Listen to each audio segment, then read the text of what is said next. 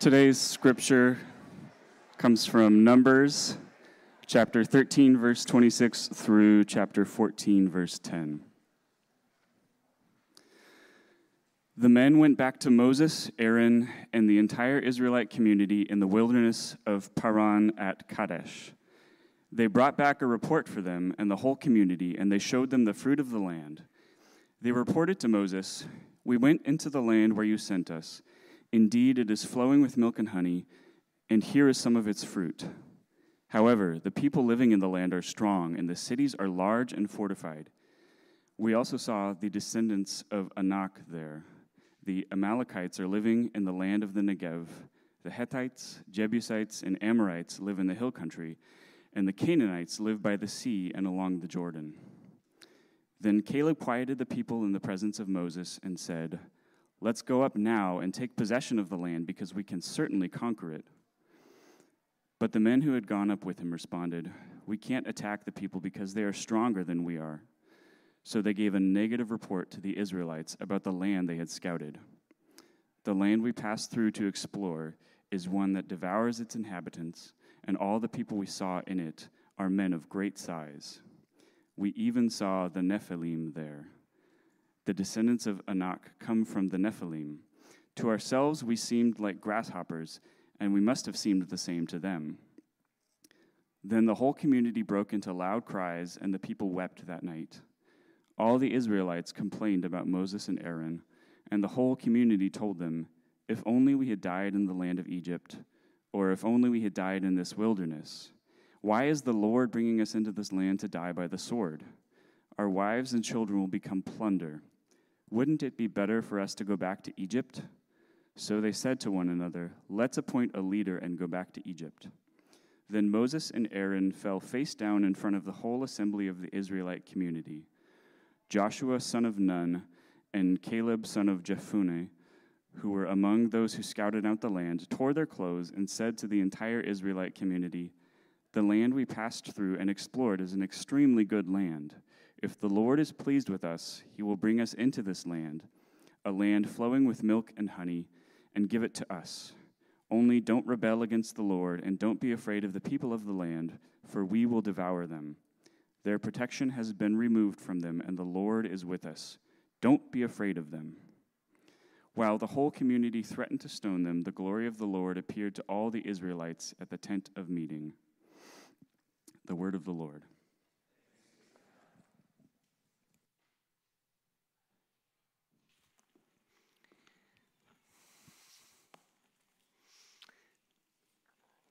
Next week, we will begin a new fall sermon series on the book of Genesis. It's coming back from sabbatical after 3 months, and I was thinking, really just this week, like, where should we go next? What should we look at?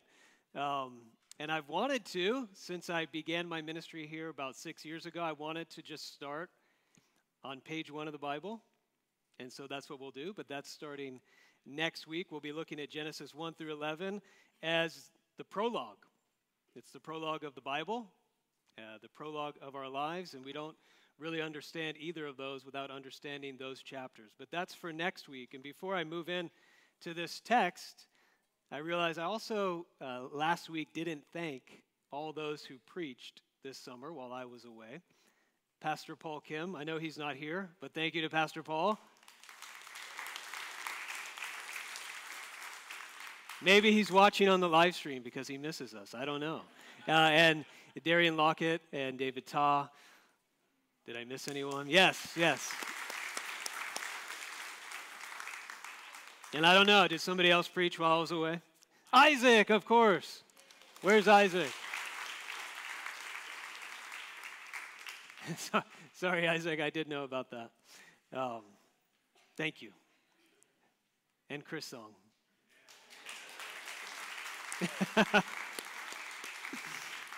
Okay, thank you. Forgive my memory. It was a little rusty.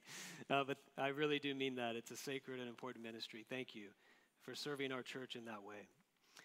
For this morning, for my first sermon after my 3-month sabbatical, I decided to look at a passage that for me was a meaningful one for me during my summer, during my sabbatical, from the book of Numbers.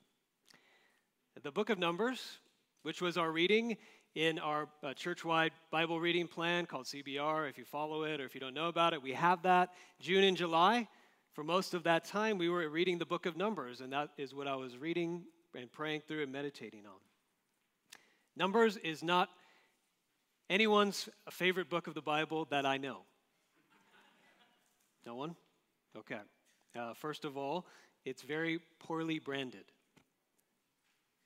Its name is Numbers. That happened when the Hebrew Bible was translated into the Greek, and they actually changed the name from the Hebrew name to the name Numbers. And in Latin, it's even worse. It's arithmetai. Which, yeah, it sounds like arithmetic. And if you're browsing a bookshelf, like deciding what you want to read, what's going to help my life? You don't pick up the book that says arithmetic. Unless you are just totally a numbers person, which we love you. You're awesome. The original Hebrew title is much more interesting and far more accurate to what the book is actually about. The original Hebrew title is In the Wilderness. Numbers is the story of the people of Israel journeying from Mount Sinai, where they had been brought by God after they were delivered out of slavery in Egypt, to Mount Sinai, and then Numbers says this is what happened afterward in their journey, from Mount Sinai to the Promised Land. That sounds more interesting, right? A story of a difficult journey through hard terrain, through ups and downs and moments of desperation and confusion and discouragement. We say that's a story that I might want to read about. That's a story that I might watch that TV series about that situation. But it's not the story any of us want to live through, which is maybe another reason why it's not that popular. The wilderness is a major theme in the Bible. But it's not a theme that we want to be a part of our lives or our stories. But Numbers and many other places in the Bible tell us that it will be. Jesus refers to Numbers often. Paul in 1 Corinthians, you can look at that in chapter 10, especially Peter in 2 Peter. Really the whole book of Hebrews and many other places tell us by referencing Numbers that the journey into the wilderness will be a theme in all of our lives. And let me explain then what I mean by wilderness and what the Bible teaches about the wilderness. Growing up in Florida in the East Coast, when I heard the word wilderness, what comes to mind for me is a forest, is like a place that has lakes and that kind of thing. But when we're reading the word wilderness in the Bible, it's something very different. Let's show a picture of the biblical wilderness. That's not a forest. Now, the wilderness or the desert is what is pictured, and it is where the Israelites were in this story that we just heard read. Who wants this picture to describe their lives? Nobody in the overflow room? Nobody. That is a barren wasteland. There's no life. There's no resources. There's nothing that we can turn to that we often turn to make it through our lives. That's the wilderness. The wilderness in the Bible is an in-between place. I think I have this on the slides, where God leads us on a journey from old to new, which is what he was doing in the book of Numbers for the people of Israel. The wilderness is not the final destination, but it is the path that God wants to take us, where he can get us to where he wants us to be. Or said another way, the path to becoming the kind of people that he wants to make us into. In the wilderness, we are stripped, we are deprived of all the resources we normally rely on to get by. They don't work there. The things we use to get what we want out of life. So by definition, the wilderness is the hard times in life. Times where we are left wondering, okay, what is God doing? This is not where I expected to be, or in any way where I expected God would take me. Am I on the right path? Is this the right direction? How could it be? I'm at the end of myself. Is this how it should be? Have you felt those things? Are you there now? The people in the book of Numbers felt this a lot. And for me to speak personally just for a moment, the last sermon I preached here before my sabbatical was actually also about the wilderness. Jesus' words in Mark 6. That was my text. Come away to a desolate place, or the wilderness, and rest a while. And that's very comforting. That's very inviting and peaceful words. Come and rest. And what I learned this summer, one of the main things I learned, is that the wilderness is a place of rest and a place of wrestling. And both are good. And coming back, as I've been learning what's been going on in the lives of our church family and in many of your lives, I realize that many of you are wrestling right now in a wilderness place. And so I thought this message would be helpful to you. And all of us in our lives at some point will travel through the wilderness. So 3 things we need to know for our wilderness seasons in this message that I'm entitling Through the Wilderness. First lesson, God leads us through the wilderness. The first thing the people of Israel were meant to learn here seems like an obvious lesson, but this story shows us they still had not yet learned it. They had not yet accepted this lesson. God leads us through the wilderness, not around it. To get the full impact of this story about the spies who went into the promised land and everything that happened here and the reaction and all this stuff that took place, we need to understand the context. Where were they? How did they get here? What's going on? Where is the story? In verse 13:26, if you look at that, it sets the context. It tells us where this story takes place. In the wilderness, at Paran, at Kadesh. And that's where I got that image. I just typed into Google, wilderness Paran. And hopefully Google was accurate. That's what it looked like. That's where they were. They had been delivered out of Egypt. They had been in this wilderness for a long time, about 1.5 years or 2 years at this point. So just think about that, 1.5 years, 2 years in that place. That's not easy. They had been delivered out of Egypt, and they were like, yes, a new life, redeemed and free. God has saved us. He's taking us away from our old life, slavery, darkness, oppression, and evil, and He is moving us into a whole new life, freedom and life and good things. And then they're all going, and this is where we live for 2 years? What is happening? Many have observed that there was a much more direct, a much more easy and comfortable route the Israelites could have taken from Egypt into Canaan or the Promised Land. It was the coastal route. Let's look at that map. Okay, so there's Egypt, the end of that little line there, that's where they were trying to get. And you can see, there's a nice coastal route they could have taken to get there. Very direct route that would have taken them to the Promised Land. But then you see there are kind of many versions of where exactly did God take them, because some of the place names are hard to determine now in our modern day, but it's something like that instead.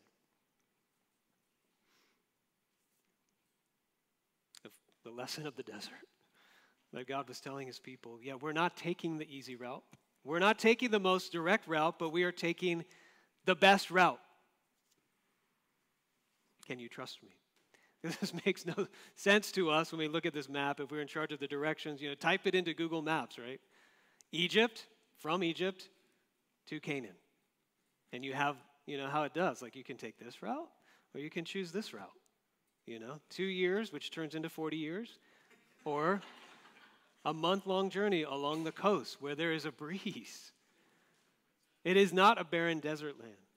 It is much shorter and much more comfortable, and I think there are like shawarma stands on the side of the road. And we can take that. Okay, that sounds like a good one. Oh, what's this route? Oh, it's that route. Yeah, that route has many moments of anxiety, moments of panic and fear, a lot of confusion, a lot of heat, and a lot of discomfort. We all know which route we would choose, but here we see God chose the other route. And God leads His people through the wilderness, not around. This is a pattern throughout Scripture. Moses himself spent 40 years living in the wilderness of Midian. Elijah, the great prophet, had 2 seasons in the wilderness himself. John the Baptist begins the New Testament where? In the wilderness. And Jesus himself was led into the wilderness as the first thing he did. before he began his ministry. This is the pattern. If we don't learn this, if we don't expect this to be a part of following Jesus, when we get to the wilderness, we will think we're in the wrong place. We are on the wrong route. How can this be the right route? And we won't learn and we won't receive what God has to give to us in the wilderness. Our hearts will be hardened by the wilderness instead of softened. Psalm 95, Hebrews 3 and 4 reference this time in the wilderness and say, it hardened their hearts, which we'll get to in a moment and how that happened in this story. But their hearts were meant to be softened. As I was studying this week, I found this quote from Pastor Tim Keller that captures this lesson of the wilderness so well. It might be small there on the screen, but it's in your bulletin in the front as well. He says, over and over again, God meets us in the wilderness. He meets us in the desert. When we think our life is on a detour, it's really spiritual Main Street. When we think everything is going wrong, it's going wrong because it forces us to think in ways we wouldn't have thought otherwise. It forces us to seek in ways we would not have sought otherwise. When things aren't going according to your plan, when you think you're on a back road, it's Main Street spiritually. When we come to the wilderness seasons, times when we are at the end of ourselves and we're confused and weak and anxious and fearful, maybe we don't see results in our life. We don't see the fruit that we think should be there in our lives, spiritually speaking, and we think, maybe I am being punished. Maybe I've done something wrong. Maybe I took the wrong route. Maybe God is angry with me. Maybe God has abandoned me. We blame ourselves or we blame God. But Numbers shows us the wilderness was not a punishment. The wilderness was not an abandonment. It was the exact opposite. It was a gift, a place for the people to come to know God, to be made holy, and to embrace the purpose that God had for them. And God said, this is the way that you will learn those things. You will be changed in a way you wouldn't have if we took the coastal route. In Psalm 63, if you look at the beginning of your bulletin, hear this prayer. Well, it's an incredible prayer that we began our service with on page 2. Psalm 63, the prayer of David, he says, "O God, you are my God, I eagerly seek you. I thirst for you, my whole being longs for you as in a dry and weary land where there's no water. I want to just gaze upon you in the place of worship to see your strength and glory. I will glorify you because your faithful love is better than life." Just listen to those words. This is the words of somebody. These are the words of somebody who says, God, in you I found something I can find nowhere else. Whatever I have or don't have in this life, you are better. You alone satisfy. Do you know where David prayed this prayer? It's in your Bible. If you look at Psalm 63, it says David in the wilderness of Judah. First point of application I just want you to think about this morning is if you find yourself in a wilderness place, if and when you do, to ask yourself, how much of my energy and prayers and my focus is spent on how can I get out of this versus how can I get to God in this?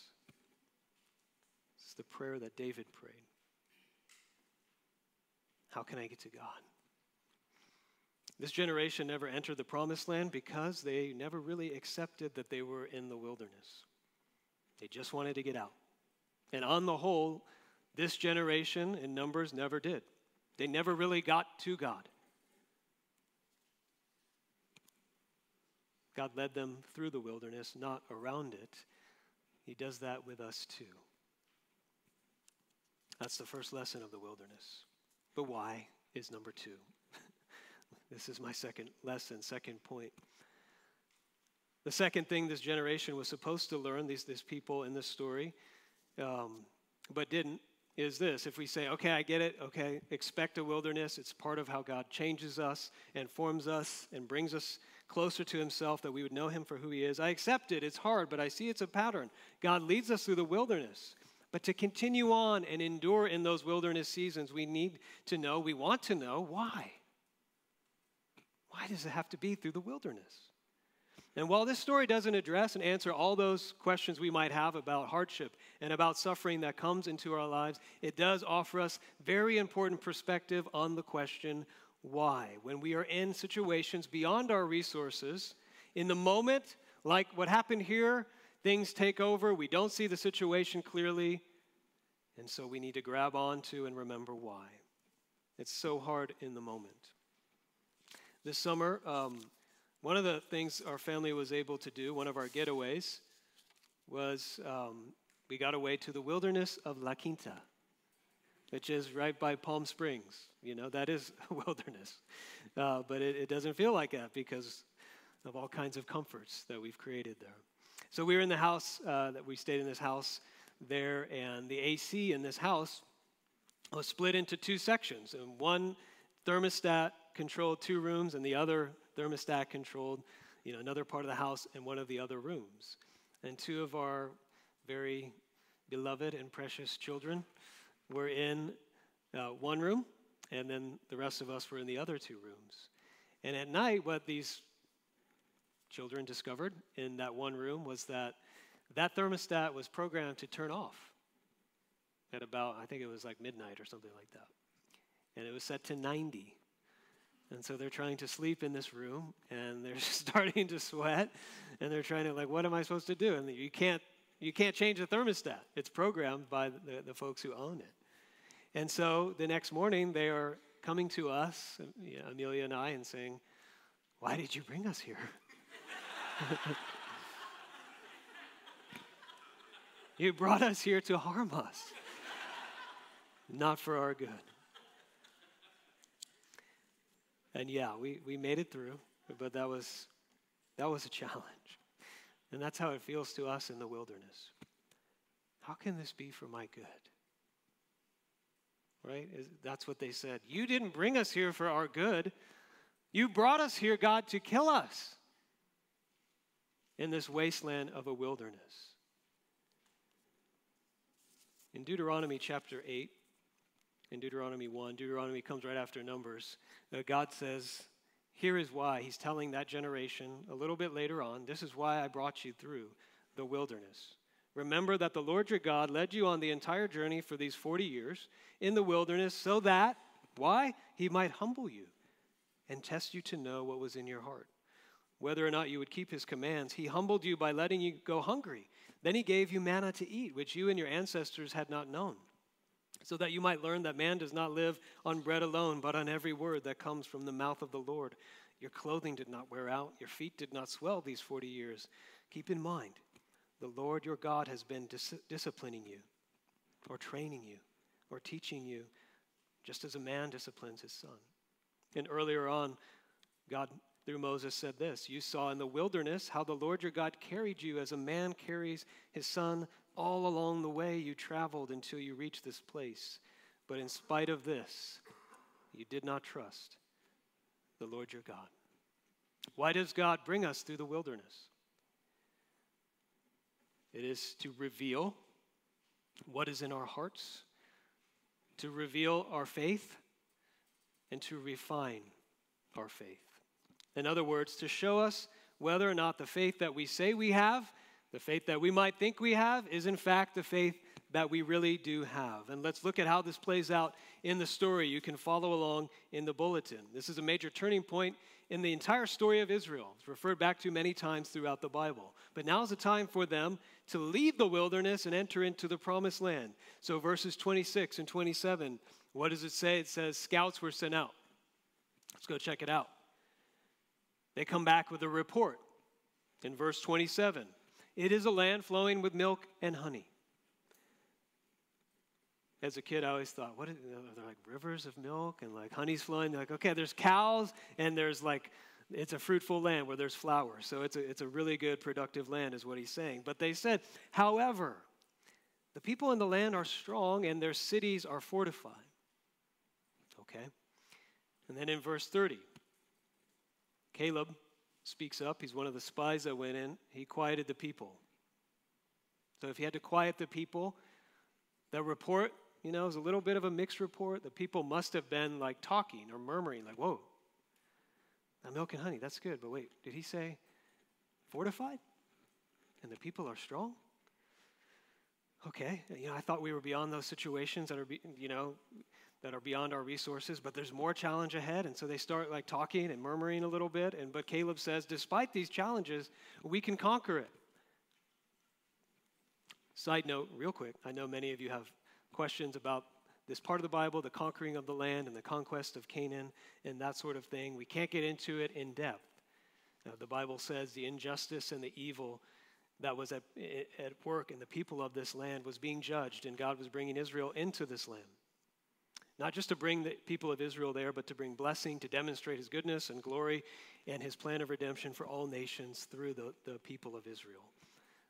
But we can't explore more questions on that now, but we can talk. You can talk with me later if you have more questions. But let's look at verse 31. The other spies, they don't share Caleb's outlook on the situation. He says, we can do it. They say, no, we can't. They're stronger than us. Verse 32, it says they gave a negative report. And the word there, negative report, is not just, they gave kind of another perspective on the situation. The word negative there means a misleading report. It's used for slander and deceit in other places in the Bible. Actually, what we meant to say is that the land devours the people who live there. No, it's not really good. And oh yeah, did we mention they're giants? They're giants there. Yep, they're there. These giants, they're the descendants of the Nephilim. Another difficult passage, that's in Genesis chapter 6. Maybe we'll talk about that in the series coming up. But in Genesis 6, there was a race of strong warriors, and they were thought to be even somehow kind of super enhanced warriors. And they're saying, these people come from them. In other words, there's no way we stand a chance against them. But the point of this passage is that they're distorting, they're deceiving, and they're exaggerating and embellishing. And then at the end, they say, to ourselves, we seem like grasshoppers. And we must have seemed the same to them. And the whole community starts weeping that night. And they said, God led us here to die. He lied to us. The land is not good. Let's go back to Egypt. And what they are saying here is a big deal. They are saying we are done with God. We are done with this journey. We are done with the whole thing, and we are going back to where we started before we had this God. And they were leaving it all. And what happened here? In the wilderness, their faith, the faith they had, maybe that they confessed or thought they had, was revealed. And what was shown was the faith that they really had. That's what happened here. And one of the commentaries, this made me kind of chuckle because it's very commentary-like what this commentary author said. But here, listen to this. He says, it should be noted that nowhere in chapter 13 does the name of God or his promise of the land figure as a prominent theme. That's a very scholarly observation and way of saying it. But in other words, what he's saying, I think, is very important. They had written God out of the story. They had written God out of this situation entirely. This back and forth dialogue in chapter 13. Can we do it? Should we do it? Yes, we can. No, we can't. That entire dialogue, this commentary was making the point. It never once mentioned God. With God out of the picture, all they have left is to rely on themselves and their own resources, which seems so weak and puny, like little grasshoppers. And here's the place for me, when I was reading this passage in July, I think it was, where God was working to reveal things about my own life and my own faith. And I think many of you, maybe all of you, will be able to relate to this. And I realized how much in my life I have often a grasshopper mentality,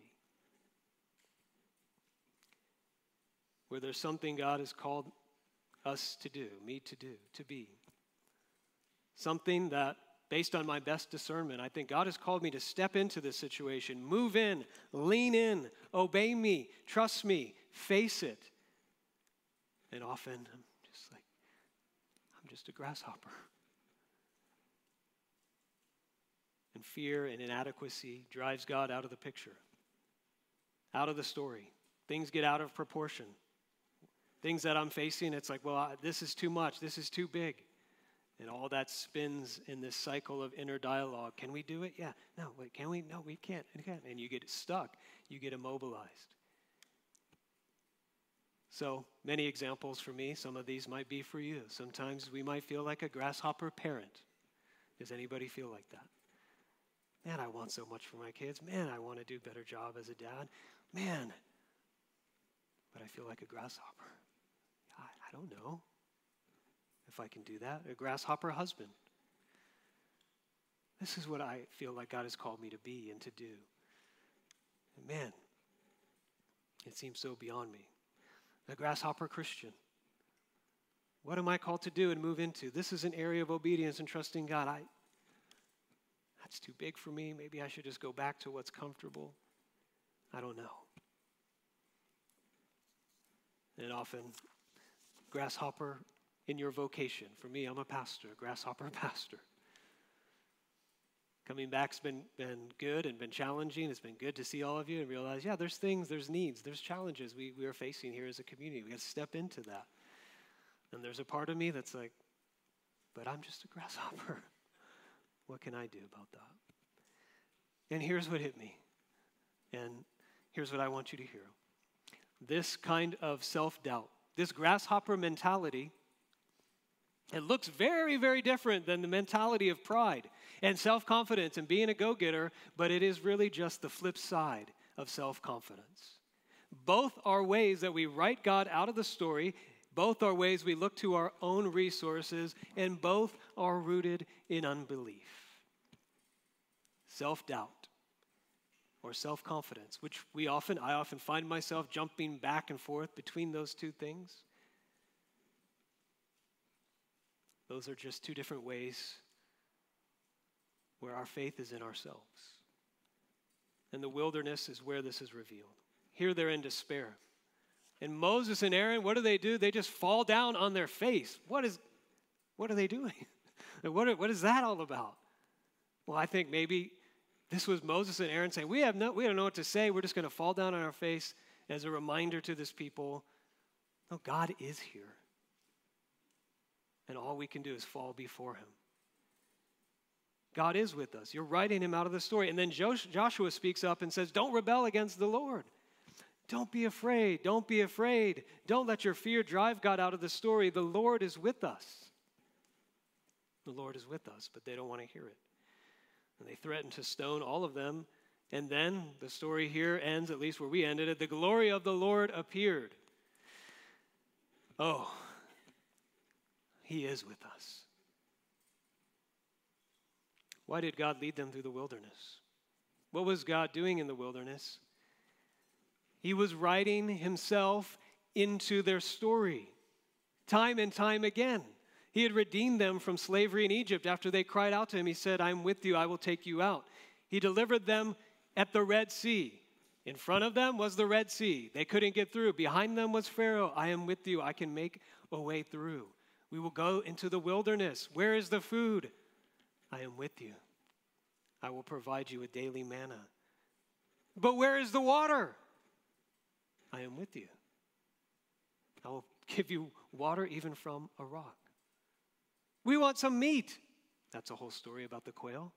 Yeah, I know. I can provide meat as well.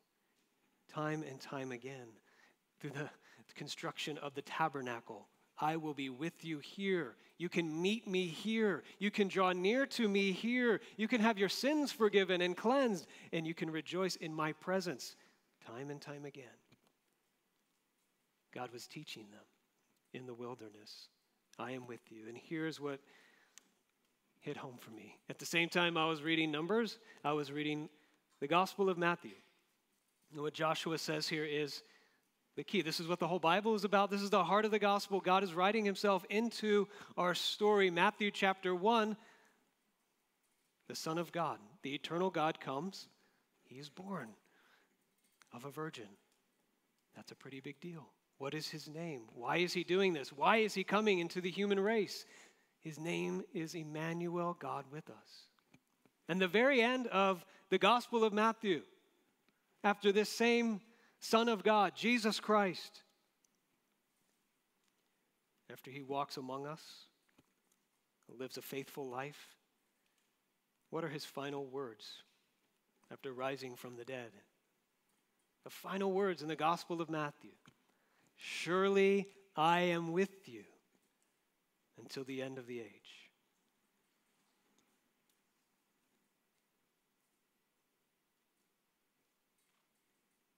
This is what the gospel is all about. That God would show us when we are in the wilderness throughout all of our lives, where are you? Are you here? What are you doing? Why are we doing this? What is happening? For us to hold on in faith to the words, "I am with you." I have lived a human life in a broken world. Jesus himself went into the wilderness to be tempted himself. He came out faithful, and he went into the darkest of all wildernesses, where he cried out, "Why am I forsaken?" Taking on our sin, taking on darkness and evil. Why? So that on every moment, in every wilderness, we would hear him, resurrected from the dead, say to us, "Surely I am with you until the end of the age." You can believe that. So why the wilderness?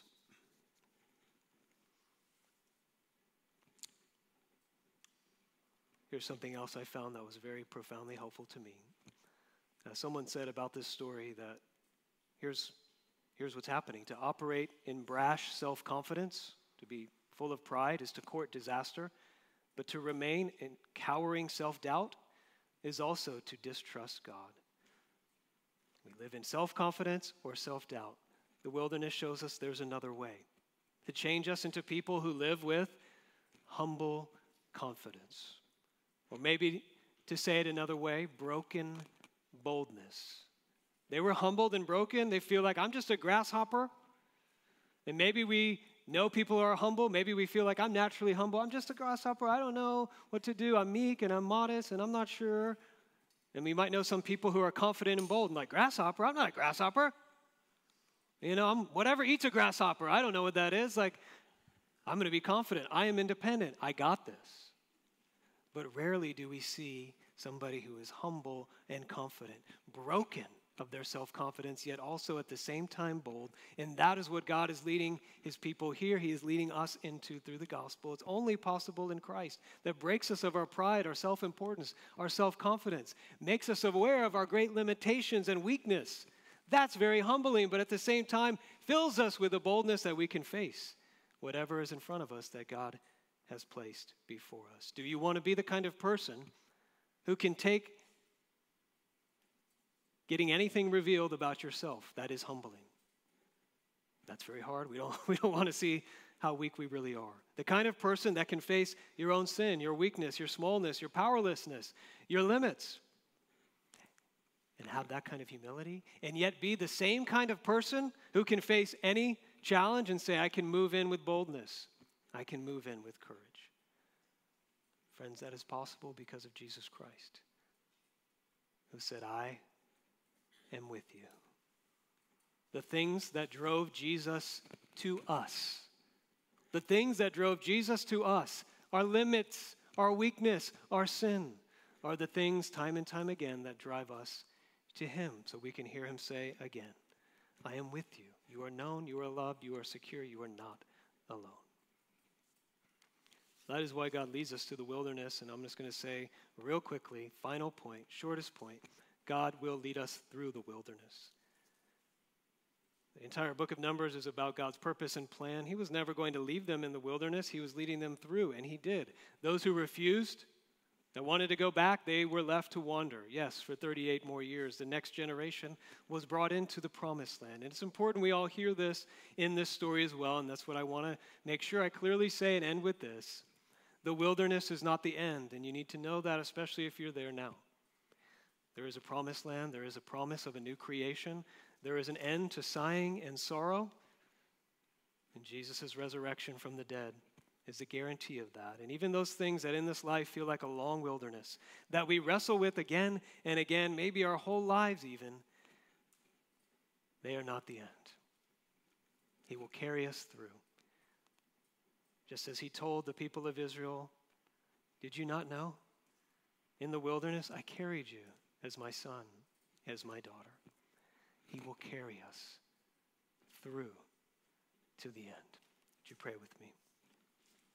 Our Father in heaven, would you help us now in this moment just sit before you? And if you want to show us something about our faith, to reveal something about our faith, the one that we maybe think we have and confess we have versus what we really have, do that in the hearts and lives of those of us gathered here. I pray especially for those who are in a wilderness season, who feel stuck because of fear of failure or having a hard time stepping out to trust that what you have before them is really good. Would you help them hear those words? I am with you. And hold on. Would you encourage them with the daily bread they need, the water in the wilderness? May they go to you, come to you, and find that you are indeed better than even life itself. Prepare us, I pray, by making us more humble, more broken, and also at the same time more confident and bold because of what you have done for us in Jesus.